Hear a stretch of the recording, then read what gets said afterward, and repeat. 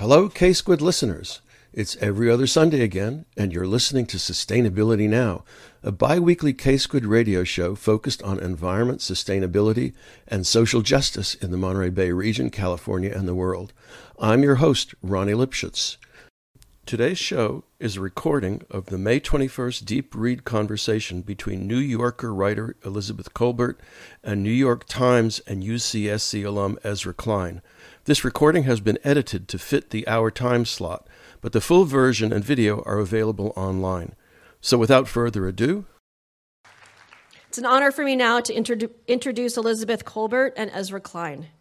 Elizabeth Kolbert has been a staff writer for The New Yorker since 1999.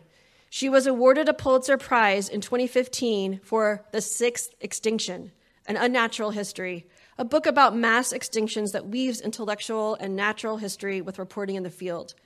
The book that is the focus of this year's Deep Read, Under a White Sky, The Nature of the Future, is a national bestseller and was named one of the best books of the year by multiple publications, including the Washington Post, Time, Esquire, and the Smithsonian Magazine.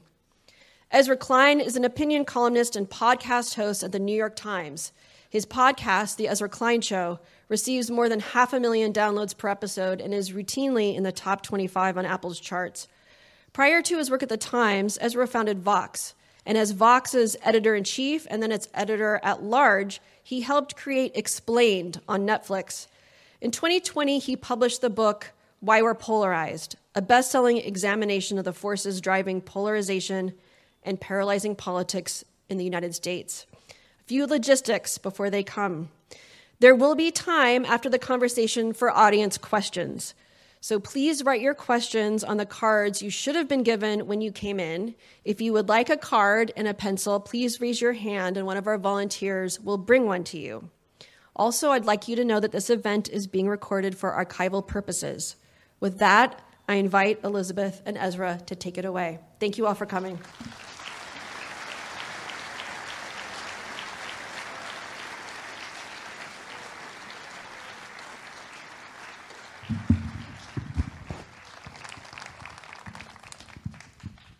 Oh, it is so nice to be here. Literally here, the nicest place in the world. That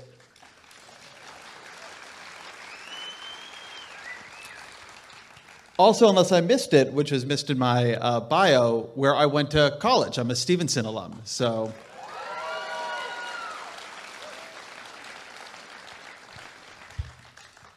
And I always feel, whenever I'm at the Quarry for anything, that this is a disappointment, and this should really be hosting a Michael Franti concert. Anyway, it's a thrill to be here. Thank you all for having me and to have me interview one of my favorite writers, Elizabeth Kolbert, and also for it to be this book, because when I was told this is going to be the book for the Deep Read, I actually thought that was a fairly courageous choice. You all read the book, right? Yeah? So when I was here, which was a minute ago, but I've been in San Francisco for the past couple of years, I associated Santa Cruz environmentalism with a kind of conservationist strain in the environmental movement, a feeling that maybe there was a way to keep things as they were, right? Maybe we can have modernity and the amphitheater, but it can all be never larger than 2/3 the size of the nearest redwood tree. And I take, Elizabeth, your book as, in some ways, a challenge, not a happy one, but a realistic one to that way of thinking, an admission that if we want something even close to the world we've had, we are going to need to change the world quite dramatically. I'm curious if you could talk a bit about that tension. Sure. I'm gonna start. I know we've heard a lot of thank yous, but I'm gonna add a few more. I want to thank you, Ezra, for coming. Ezra has recently decamped to Brooklyn. He didn't tell you that, but it's very kind of him to be here. I want to thank the Humanities Institute and the university and of course the Deep Reads program. It's really. Oh, and the mayor for calling this Elizabeth Kolbert Day. That is definitely a first in my career. So the book, as all of you know, or many of you know, is really, I think, a challenge to, well, I guess I would say everything. I mean, to two strains of which I think are the dominant narratives in our culture right now, as we face really, genuinely, I want to say genuinely unprecedented problems in the history of humanity. And one is, as Ezra said, the idea that we can go back to something, we can, all live, 8 billion of us in some kind of harmonious relationship with nature if we only, did X or Y. I think that's one narrative. It's one that I am emotionally myself very attached to, but I don't think fits our moment anymore.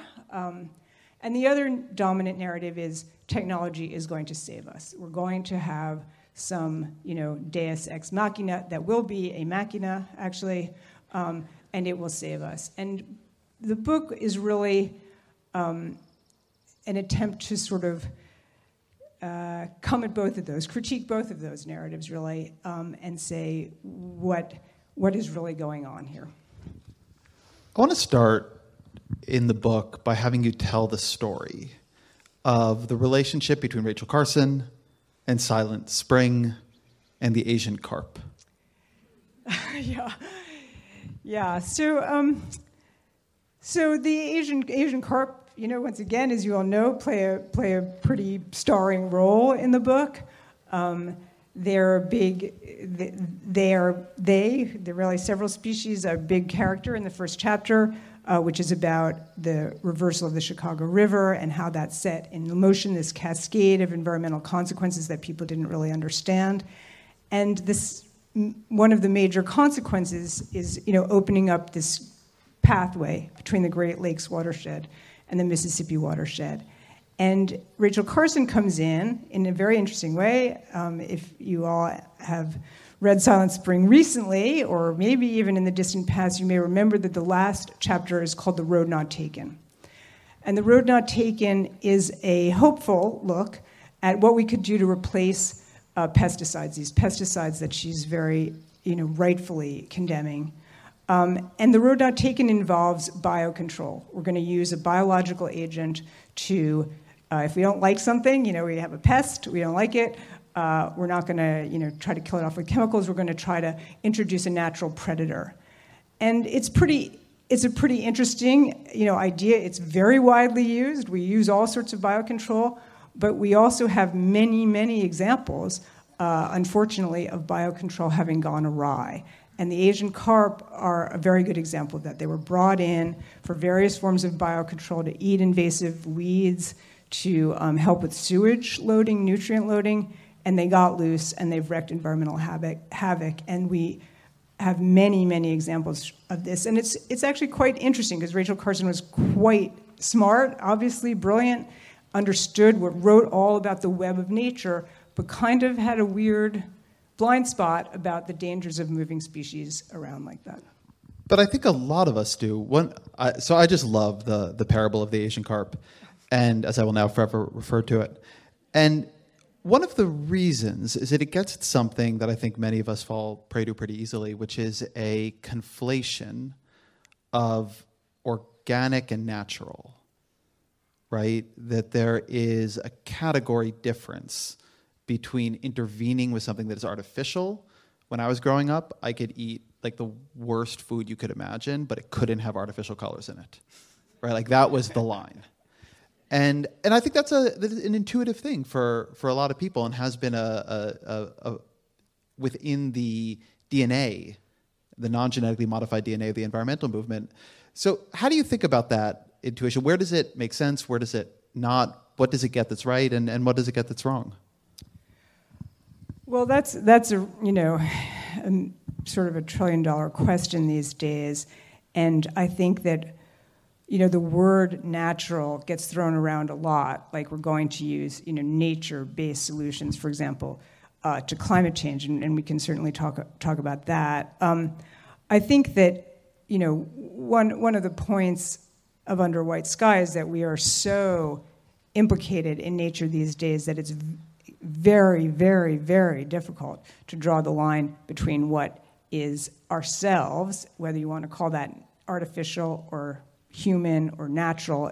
That's kind of, a semantics, which obviously as a journalist I'm very interested in semantics, but it becomes almost a semantic question. And the question of, what is a biological agent, right? We are all biological agents, but we would not describe everything that we do as natural. If we do, the word kind of loses its meaning. I mean, is your iPhone, natural? It's hard to really make that case, I think.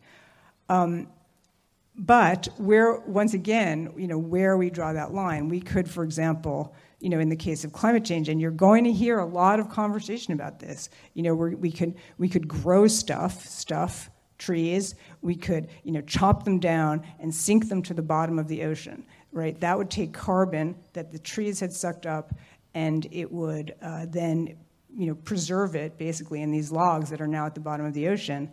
Is that natural? I don't think most of us would say that that's natural, but it would be kind of labeled a nature-based solution.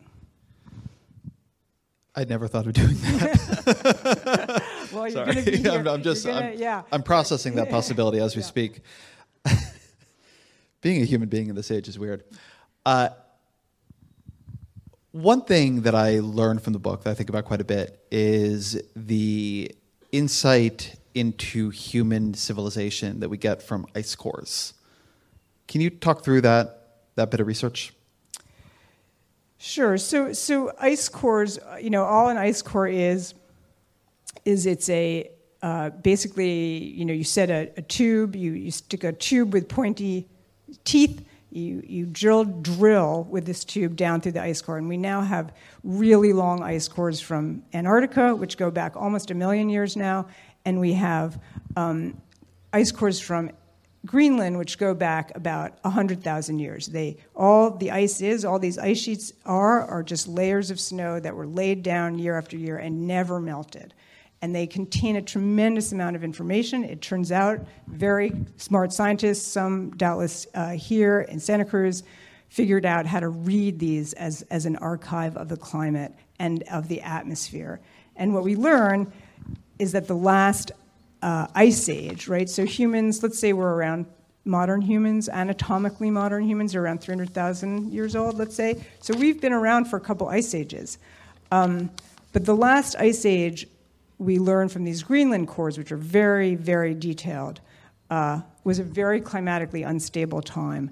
And people probably couldn't really settle down because the climate changed too often. And then all of what we think of, all of the cities that we have, all of what we think of as the great civilizations of history fit into this 10,000-year period since the end of the last ice age, which was a very unusually stable climate, and irrigation and farming were invented during that period. And I think there's increasing consensus that that's no coincidence. I want to read a quote from one of the scientists you speak to there, who kind of raises a question of, look, human beings have been around a long time with very similar cognitive hardware to what we have today, to use the metaphor of the moment. And he says, they had just as big brains as we have today. He's asking the question, why did human beings not make civilization then 50,000 years ago? And he says, quote, that they had just as big brains as we have today. When you put it in a climatic framework, you can say, well, it was the Ice Age, and this was so climatically unstable that each time you had the beginnings of a culture, they had to move, talking about the human beings. Then, as you say, comes the present, 10,000 years. Tell me a bit about, I think that there is an ongoing sense that human civilization is built on a very stable foundation. And maybe at this point it is in a way it wasn't when it was just starting out, right? It could have been a more fragile flower at the beginning, and probably was. But what is that relationship? When you worry about a climate awry, what do you worry about at the civilizational level? Well, I think that, and once again, I should sort of preface this by saying, as a journalist, I go out and as you will be familiar with, Ezra, you go out and you talk to a lot of people. So I should say all of these ideas are not, they're not me coming out of this, out of my head. I think that what people who really, really know the science would say that they're worried about is, we have a society now. We have an unprecedented number of people on planet Earth. We recently hit 8 billion, a population of 8 billion people. And we are dug in ways that we weren't previously. And the notion that you have a very broad base for civilization is, absolutely true. But we also have certain brittleness and certain vulnerabilities that come with these very, very complicated systems that we live off of. And if you think of something as, ordinary as a, big storm that knocks out the electricity and how we cannot function right now, without electricity, how our societies can't really function. And then you start thinking about the possibilities of cascading climatic crises. I think it brings you to worries not about, the end of civilization, but the worries about the vulnerability of these very, very interconnected societies. And once again, you could point to several. I mean, there are people, obviously, right now, as you've written about, Ezra, people worrying about AI. You could worry about many ways in which a completely globally interconnected society is on one level very robust and on another level very vulnerable. Well, one of the reasons I wanted to ask that is that when I got into journalism in sort of professionally in 2005, it felt like the solution space on climate change was fairly unformed. Like maybe we'd have a climate tax, or maybe there'd be a lot of efficiency and everybody would wear sweaters and we wouldn't drive SUVs. And now, it hasn't worked out, has it? Yeah, it's a lot of SUVs, including in Santa Cruz, I notice. Try telling people they should eat less meat. They don't like to hear that. So now we've settled, if you look at the Inflation Reduction Act, if you look at what other countries are doing, at an all-out race to, now the term is decarbonize, right? And decarbonization in practice means we are going to build solar arrays and wind arrays and geothermal at a scale that, until I began looking at this, I did not understand this, but the scale of land use we are talking about here is unbelievable, right? If we really want to live the level of energy intense lives we do on a decarbonized grid, we are talking about turning over a landmass the size of many states in every country, right, over to this kind of energy. How do you think about that? Because that means that far from conservation, decarbonization means probably the single fastest transformation of land in human history. Well, I think, and this once again is not a brilliant insight, but I think it's huge, and it's going to be one of the defining debates, I guess you could call it, or developments, of the next several decades. And these decisions are going to be made. They're going to be made on a case-by-case basis. Do we take, this desert, as it were, and just turn it into a solar array? Do we take that offshore, mount and turn it into an offshore wind? And there are going to be a lot of trade-offs there. I don't think that we can deny that, and I guess that is another, in a way, theme of, under white sky. There are no easy answers. There are no simple, straightforward, this is what we do and everything will be fixed answers. Well, I want to talk about one trade-off in particular, because I read, and we did a show together, and I was very influenced by your book, The Sixth Extinction, which if you found under the white sky a little too optimistic, sunny, didn't leave you feeling sufficiently grim, you might enjoy The Sixth Extinction by Elizabeth Kolbert. And one thing that is already playing out in a lot of efforts to build these big wind and solar arrays is habitat destruction.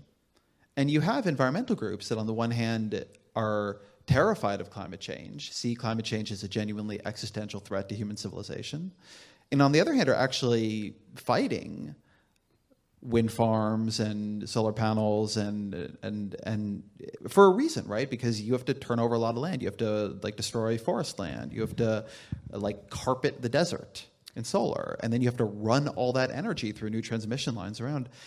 And my colleague David Wallace-Wells has written about this, but there's increasingly a tension between two parts of the environmental movement that for a long time I think people understood as aligned, which is the part that is working on climate crisis and the part that is increasingly terrified of biodiversity loss. And you've written definitional books on biodiversity loss and climate crisis, and I'm curious how you have been tracking and understanding that collision of goals and before the collision of goals of means. Well, I can even further talk about. I mean, this gets into some pretty interesting. We'll call it interesting territory, and it gets back to. So there's just sheer habitat destruction. There's all of the mining that we're going to have to do. For electric cars. People talk about mining the bottom of the sea now. To get at the kind of elements that we need, rare earths, things like that. And then if you add into that, people talk about nature-based solutions. Now, often these nature-based solutions, which involve things like growing trees to suck up carbon, they also take up a tremendous amount of space. A lot of space that will have to be devoted, for example, to tree plantations, which are not the same as the forest that was there.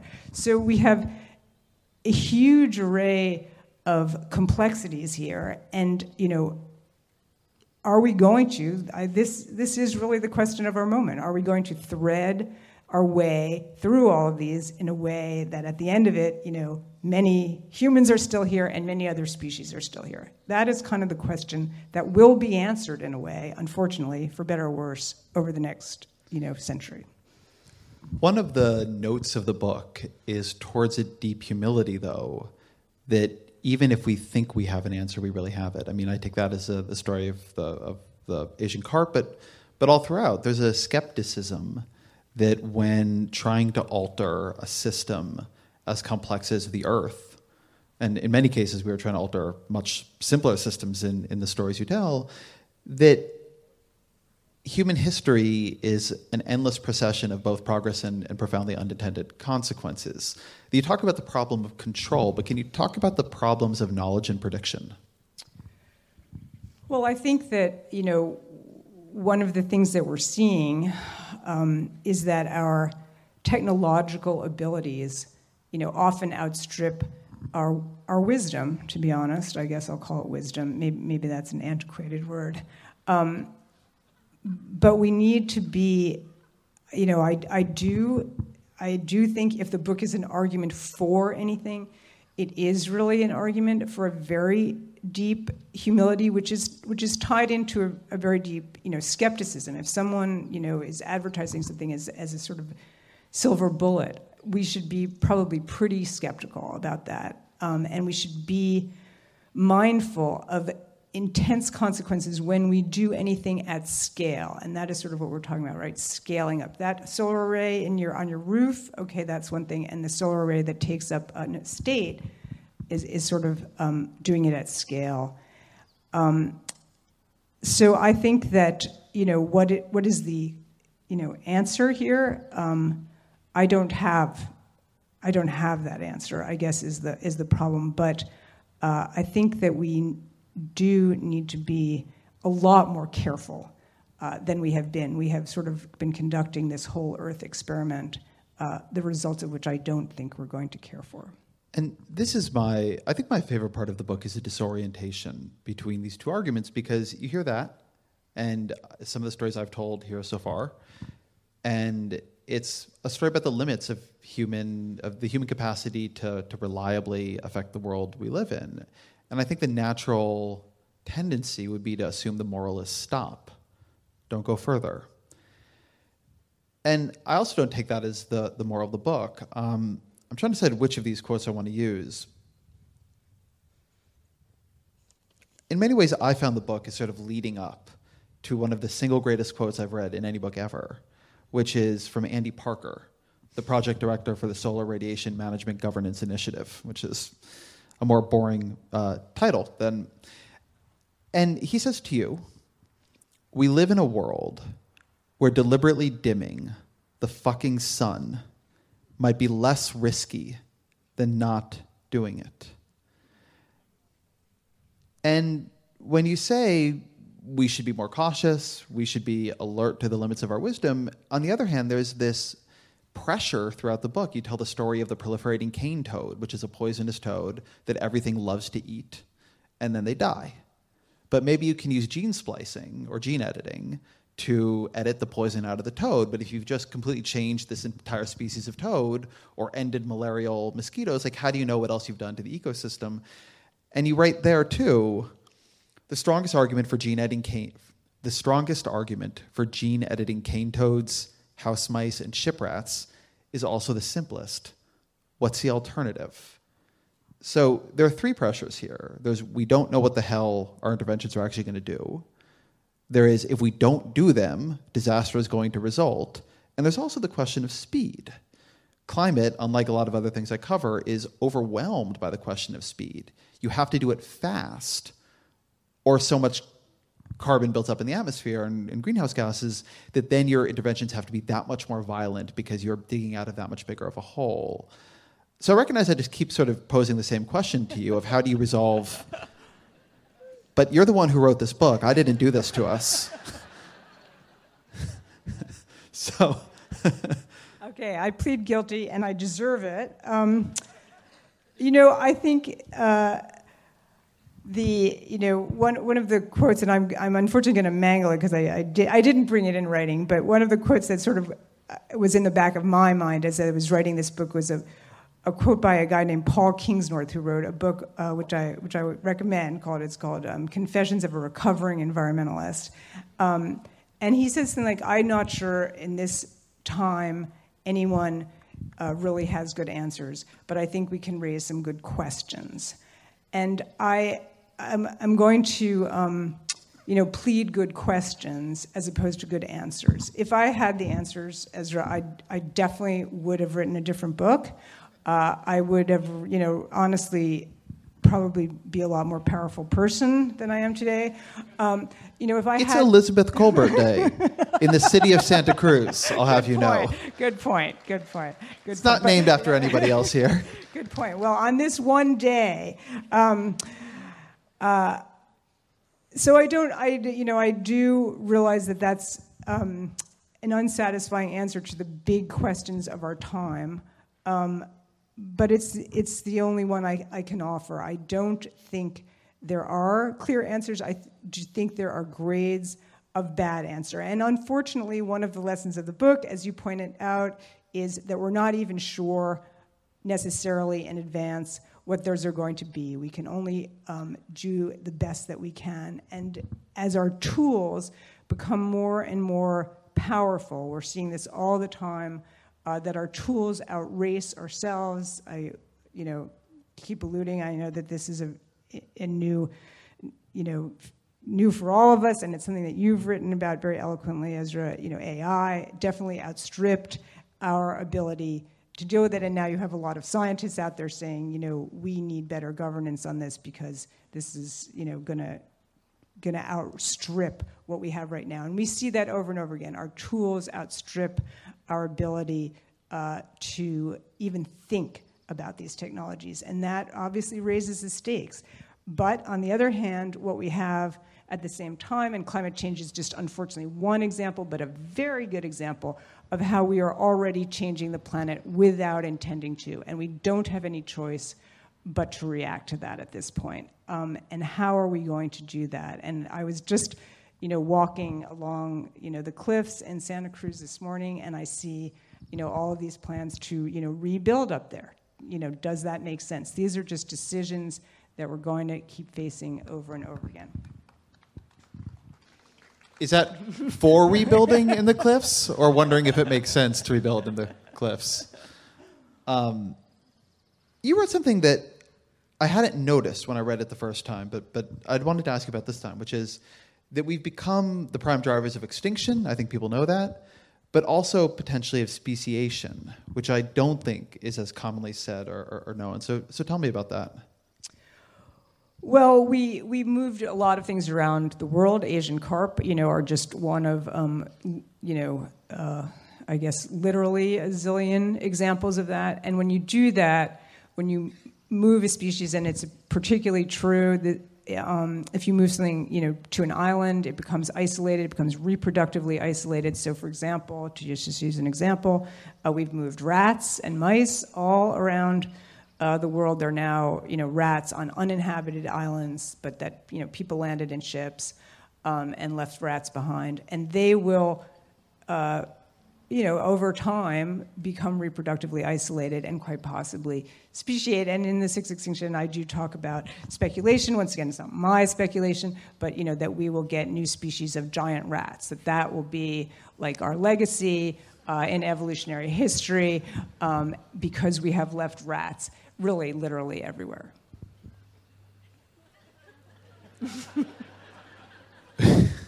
We did it, everybody. Sorry, I will say that actually threw me for a second. This is, I guess, a big question. But it's something that within this conversation I wonder about a lot, which is we're a pretty unusual species, even in the way we look at ourselves. When we see a beaver build a dam or a bird build a nest, we don't go and say, aha, you've polluted this landscape with your artificial construction. But we have this very interesting, and I think poisonous in kind of both directions, separation of ourself from nature. And I think usually when people say that, what they mean is that we don't understand our kinship with everything, and our, that we are an interbeing with like the sun and the trees and it's true. But we also see everything we do as unnatural, right? When you were saying our legacy will be the rats, well, no, in a way. Our legacy will be, hopefully not just legacy, but the ruins. Like, if you were here in 1,000 years and we all left, obviously a lot would grow over this amphitheater, but if an alien landed, it would be a fascinating, it would become part of the landscape. This is all made with material that at some point originated on planet Earth. And I can't help but think there's something strange in this, and our inability to see our own success as also a kind of success of nature. Life has this desire to reproduce, to grow, and it has created all these strange wonders. And now, yes, we're in a different world, but it is a world created by the urges and the potency that is in everything else. And there's something in the alienation we feel from that I wonder if it's also not part of our inability to reckon with it, to try to control it, to try to think wisely about it, that we sort of do it but also hate it, and so can't actually sit with it.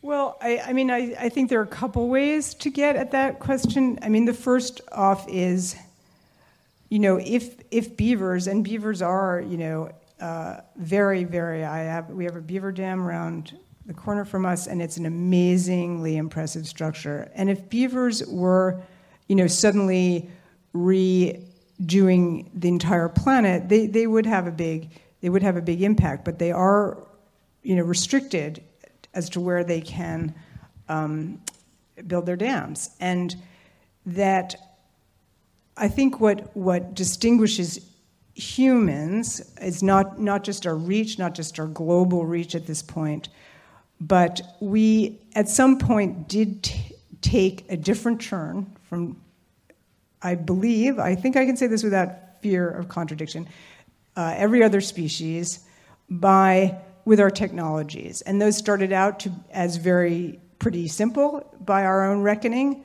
but they already had very big consequences. Human hunting, when humans, started to spread around the world a long, long time ago, many tens of thousands of years ago, we can see these waves of extinction. Because when a species has new technologies that other species are not equipped to deal with, they have only evolution, right, to deal with your new technology. But we can change our technologies very quickly.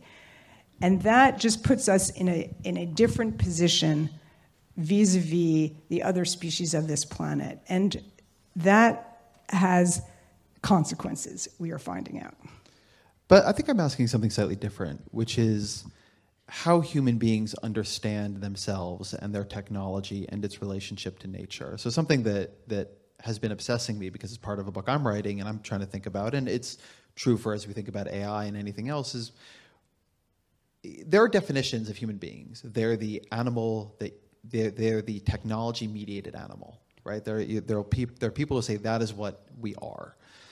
And again, that does not mean we are not natural. Our technology is not natural. It is an alteration of the world. And I'm not arguing that it's not of a different type of scale and consequence, but it is, we are a natural creature, that this is what we do on some level. But what we don't seem to me to have is a thoughtful relationship to that, like almost a religion of our own technology, a way of theorizing what values should inform it, what its relationship with the world around us is. And to me, this is what this book is a little bit about. You can talk about the problem of control as a problem of wisdom, but it's also a question of values.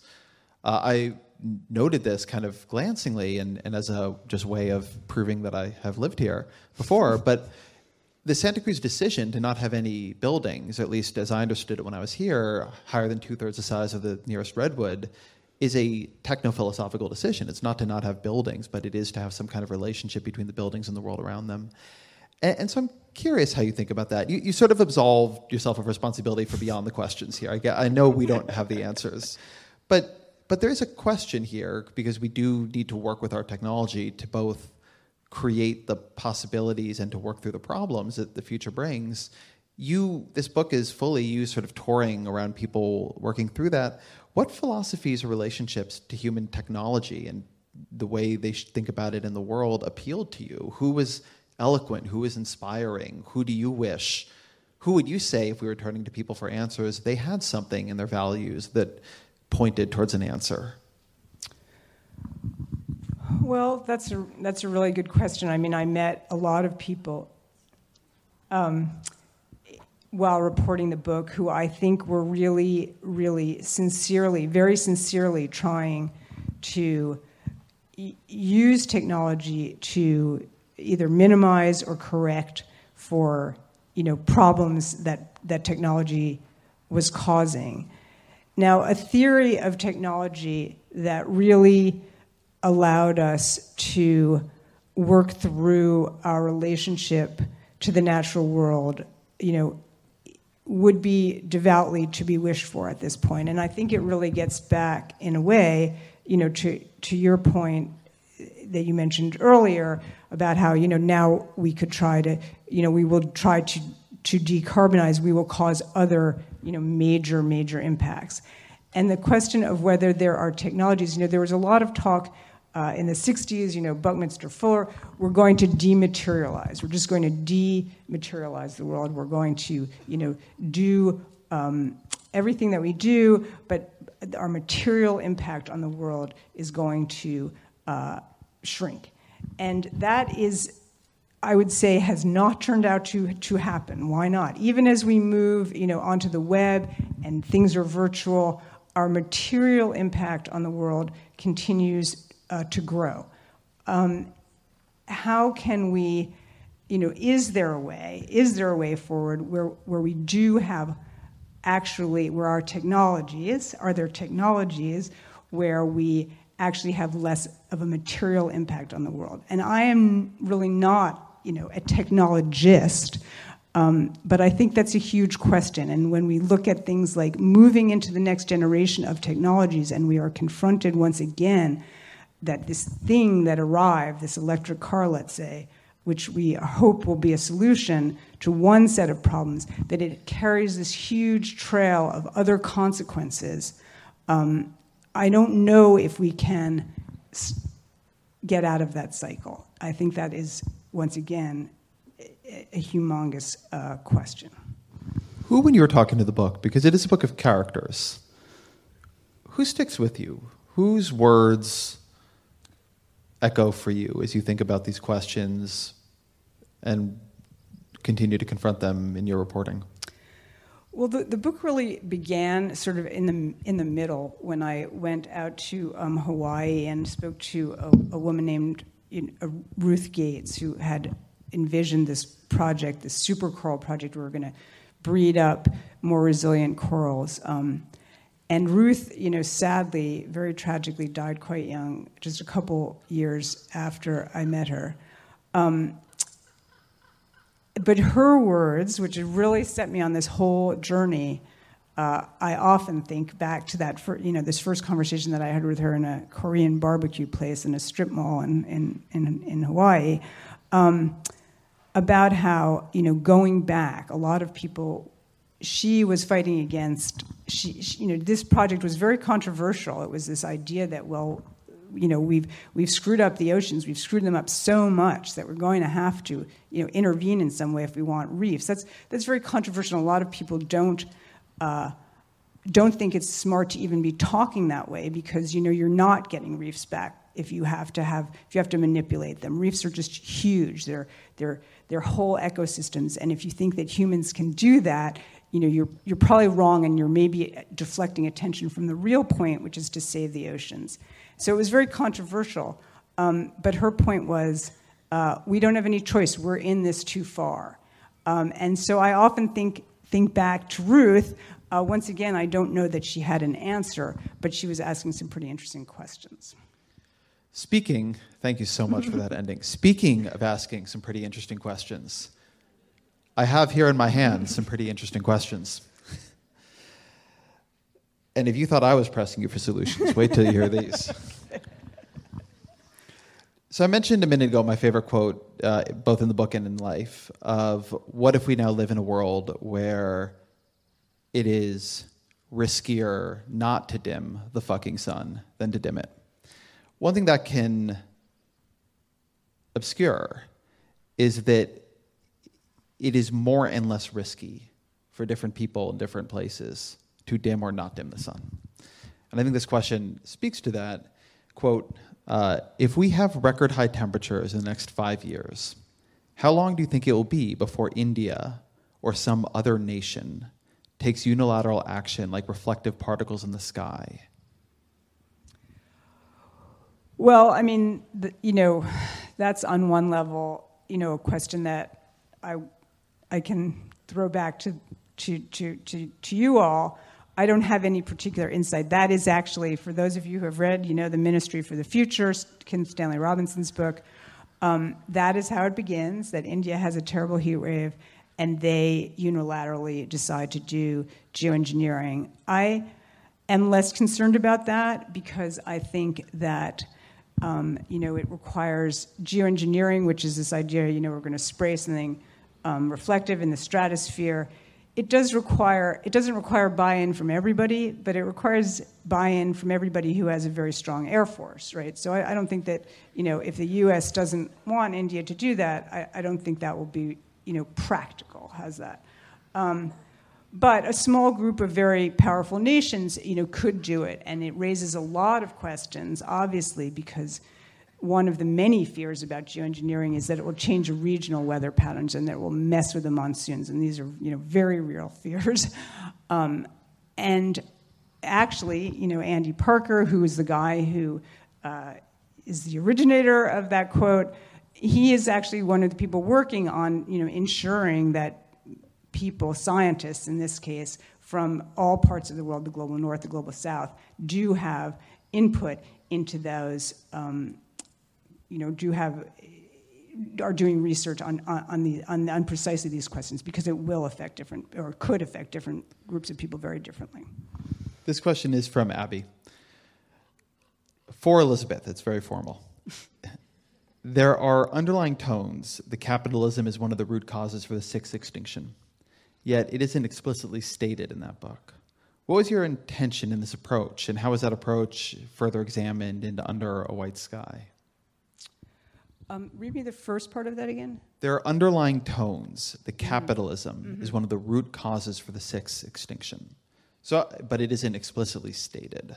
So I read this question as saying, is it true that capitalism is behind the sixth extinction?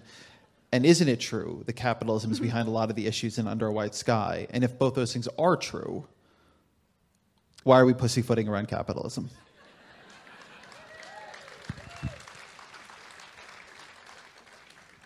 I think that is a good question, a very good question. I think that, we can go on some level, even deeper than capitalism, I suppose. We have to, I think that capitalism, which has brought us to the point we're at right now, is clearly, unbelievably significant. Now, the question is would we have arrived at this point of a technologically, very advanced culture with very high consumption habits, without capitalism? Would it have taken us longer to get there? Would we never get there? Would we have a totally different set of values? These are questions that are very, very difficult to answer.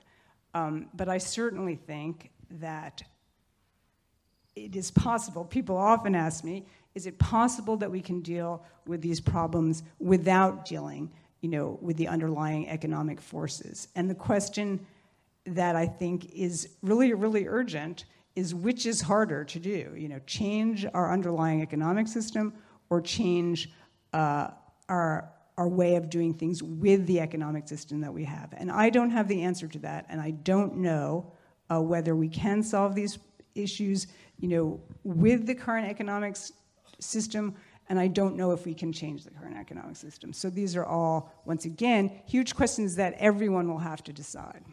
I'd just like to note that 15 minutes ago I felt pretty negatively about dimming the sun, but now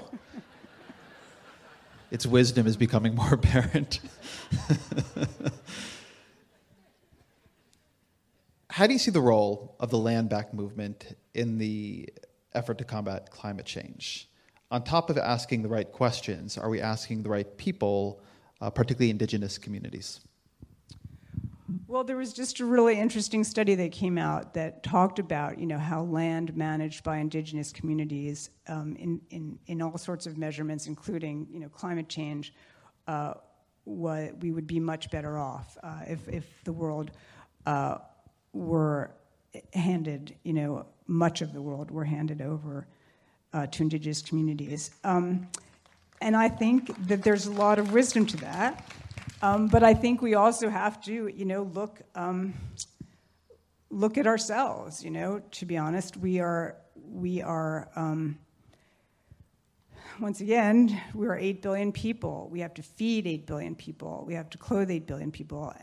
And the question of whether we can do both of those things simultaneously, whether we could hand back a lot of land that has been, stolen from indigenous people, and at the same time, meet the social goals, which I think many people here would also want us to meet for everyone else, is really, really, really tough question. But I do think that indigenous communities probably do have a lot to teach us. A topic beyond your book is whether there is political capacity to implement the kinds of policies you needed to address the climate crisis. Do you think there is? And if not, then what? Well, I think one of the interesting questions of our time, which people, will look back on with either knowingly or in astonishment, that, and this is also a topic you've written about a lot, Ezra, and I commend Ezra's book. I know that many of you have read it, about polarization, why we are polarized. That's for tomorrow on Ezra Klein Day. Yeah. That we are facing these incredibly difficult problems that would be incredibly difficult if our politics were functional, that we happen to be facing them at a moment when our politics seem to be heading, we're now deciding whether or not we should even, pay our debts, okay? Where we seem to be at a moment of perhaps not maximum political dysfunction, but since the Civil War, perhaps maximum political dysfunction. Is that a coincidence? Will it look like all of these things were interrelated? They just couldn't cope with, the situation they themselves had devised. Now, living through it right now, I don't really think that Donald Trump was elected because of climate change. But when you look back at it a century from now, will it look like, there was just some big unraveling that was going on? And whether our political institutions are capable, I'll say very simply, I think the answer is no. They are not capable at this moment of dealing with these problems. And the consequences of that will be very severe. I'm willing to answer that. So that then brings up this question. And I think you're going to want to I know you well enough to say I think you're going to kind of want to not answer this, but I'm going to say that for most of my adult life, you've been one of the 4, 3, 2, 1 most important communicators on climate change to the American people. What is your recommendation for convincing the American people that climate change is real and must be addressed now? And I'm going to slightly sharpen that by saying, or asking on top of it, in your experience, what kinds of arguments work that are not made, and what kinds of arguments are made that do not work? Well, that's a super good question, and critically important. And once again, people have devoted their lives, and probably there are also people at Santa Cruz, people doing research on why we can't move this conversation forward in this country. I think one of the things that has changed, you can say for better or worse, since I started writing about climate change, which is, getting on 20 years now, is people see the consequences. They see it in their own lives. What is happening on the Colorado River, what is happening in coastal cities. You can argue about, the underlying causes, which is ridiculous, but we can still argue about it. We manage to still argue about it. But people see in their farms and in their businesses that things are changing and that they have to deal with that. So I think more and more Americans are realizing something's going on. Now, you still find people ascribing it to different causes, which doesn't make it easy to deal with. But I think that, unfortunately, or fortunately, depending on how you look at it, nature, as it were, is doing our work, is increasingly doing that communication work for us. I want to ask the second part of that question, though, again. What kind of arguments do you find that people in politics, people who care about this, want to make that don't connect? You've written a lot of pieces. You know what? Journals have a sense, and you're a great storyteller of what kind of stories work and don't. So nature is one of our is communicating, to some degree, but there are a lot of other people communicating. And what kind of arguments do you wish you heard fewer of? Well, I think one, the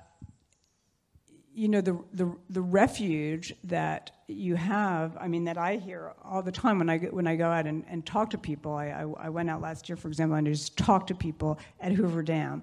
So you're looking out over Lake Mead, which is only a quarter full, and even after this year's very heavy snowfall, it's still only a quarter full.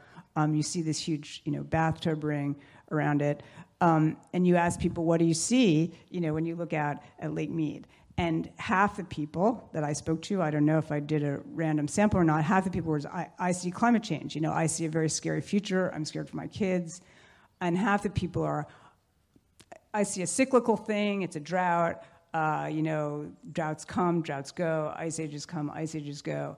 It'll all turn around. That's just the way the world works. And is that an argument? It's not exactly an argument, but it makes it very difficult to move forward when half the people are saying this is just going to magically or naturally turn around, and half the people are saying we really need to look very seriously at the trend line here and acknowledge that it's not going to turn around. So I don't know how you address that problem.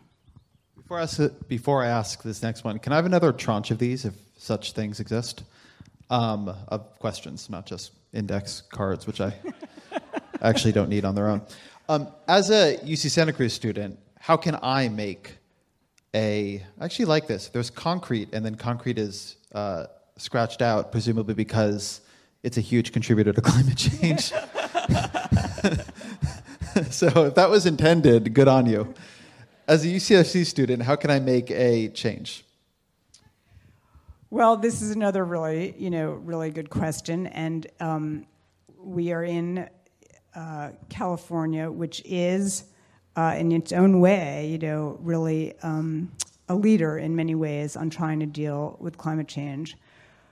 So I think there are obviously two dimensions to any one person's impact. One is what you do in your own life and the example that you set in your own life, and there are lots of ways that we could all obviously do a lot better. But as many people have pointed out, there's always a limit, to what one individual can do. And so, once again, I'm not saying anything terribly original, but political action is crucially needed here, and support for politicians who take, what are still, even in California, pretty courageous stands, is still probably the single best thing that you can do. And another thing I would also say, I don't know, politics on UC politics, but I think that students have more power than they realize in terms of campus life and what is considered to be acceptable and what is not considered to be acceptable. And we need,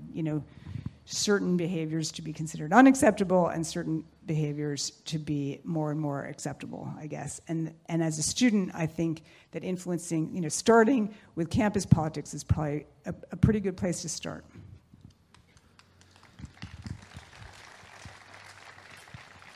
Let me ask you, while I'm waiting for the index cards to come, about a place like Santa Cruz.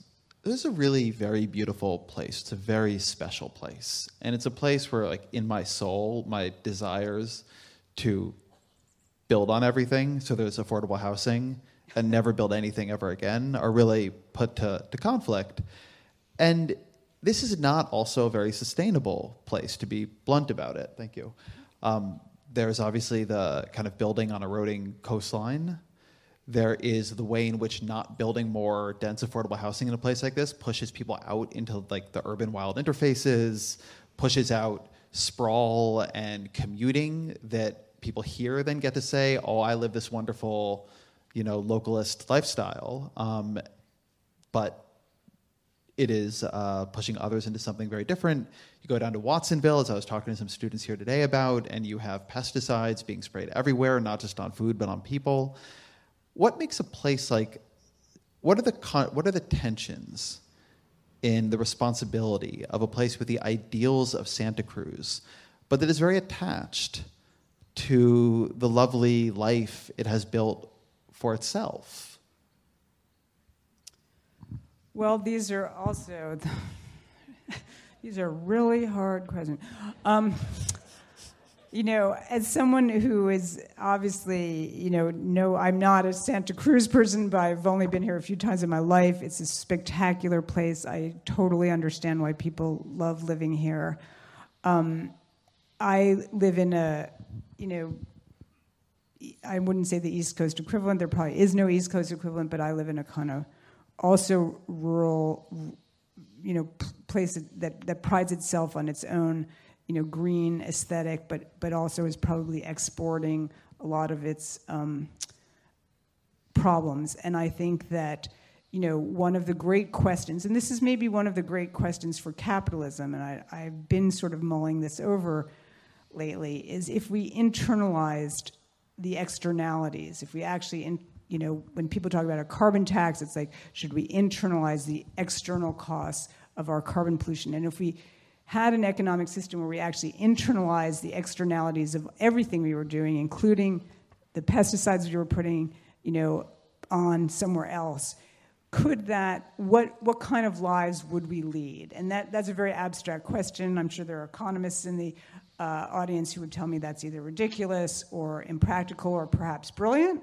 But what would that be like if we really had to put our money where our mouths are? And I think it's an interesting question and potentially an interesting, experiment. That's a bridge to this question, which is, wouldn't it be better if when we talk about what we can do to reduce carbon emissions, we stop saying we as in human beings, and we started saying we as in the US and other high fossil fuel producing and burning human beings?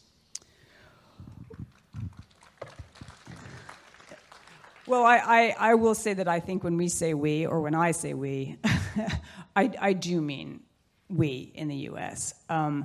there are many people in the world who are producing, trivial amounts of CO2 every year, and we are not among them. No one in this audience today, and certainly I include myself way up there, are very high producers. And so I think that in sort of climate circles, it's understood that the big emitters have to stop emitting, and the small emitters, eventually, because they would probably everyone would like to be using more energy, not emitting more, but using more energy, because that is very much tied up in modern life with, quality of life or standard of living. How's that? That also they should take a different path towards energy use, but I think it's clear that it has to be the high emitters who go first. That could be a question of nations, and it can also be a question of individuals. Hence this question, which is, how do you think about airplane travel? If you have the privilege to be able to afford it, do you swear off using it to shrink your carbon footprint? Do you balance it somehow? It is notable that Santa Cruz is having a deep read about climate and decided to bring in two people who had to fly here to get here, and we both did. What about us? Oh, I think that's a very legitimate question. I struggle with it a lot, but I am here, so you could say I came down on the wrong part of the struggle, and that would be a legitimate criticism. So I don't have a good answer to that. I used to say, well, if I fly across the country, I hope I will have made it worth those carbon emissions. But I'm not sure that that's a sufficient justification. After speaking to so many confronting these issues, this challenge, what have you, I think it's quite beautiful, what have you learned about the human capacity to both grieve and imagine at the same time? What makes that into a creative relationship? Wow, that's a really good question. I think one of the great privileges of being a journalist and being able to go out there into the world, both into amazing places and with a lot of different people from different backgrounds and all sorts of different walks of life and philosophies, is to sort of realize that the human is unbelievably multifaceted, and maybe that is the most hopeful thing I can say. We humans are capable of intense love, intense self-sacrifice, intense greed, intense destruction. All of these are all true simultaneously, and the choices that we make, which are both individual choices and collective choices, as to which of these elements of ourselves will prevail, which we're all making every single day, is what makes the job interesting, and I guess you could say what makes life interesting, and also both beautiful and terrifying. This will be the question we end on. We here in this event, and also possibly we, humanity as a species. Right now? Well, it's a big question. You mentioned earlier the way in which our technology is outpacing our wisdom. What are practices, what are institutions, what are approaches that you believe could help our wisdom catch up to, or once again, outpace our technology? Wow, I'm probably not the right person to ask this question, but I will try to take a stab at it. I mean, as I say, I talk to a lot of people. I plead journalism. I don't have a worldview that I can offer. I think that an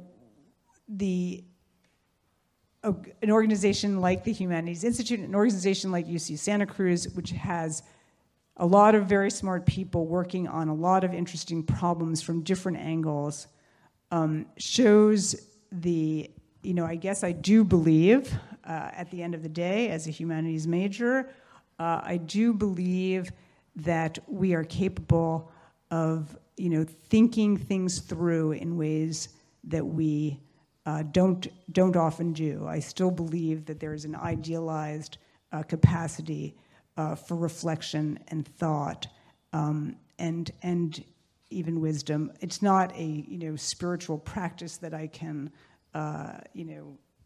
explain, or it doesn't have a name. But I do believe that we are capable of many different ways of living, and the more we can imagine many different ways of living, and the more we come in contact with many different ways of living, probably both imaginatively and in practice, the better off we'll be. I'll add one thing to that as we end, which is, having spent some years here and always trying to come back here fairly often since, I do think there's something different to the privilege of being inside trees like these and in a place like this often. I think it changes your thinking. It always changes mine. So to those of you who get to do it all the time, I hope you take that wisdom it gives you and do something with it. This is a special place that reminds you that special places should be honored. Thank you to the Humanities Institute, to Elizabeth Kolbert, of course, to UC Santa Cruz for having us. I think someone is going to come and say what happens next. But very much to all of you for participating in the Deep Read. Thank you.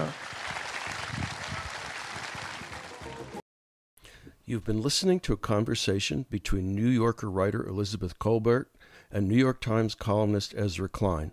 The complete video is available at tinyurl.com/57CZNDZ4. If you'd like to listen to previous shows, you can find them at ksquid.org/sustainability now and Spotify, Google Podcasts, and Pocket Casts, among other podcast sites. So thanks for listening, and thanks to all the staff and volunteers who make K-Squid your community radio station and keep it going. And so until next every other Sunday, sustainability now.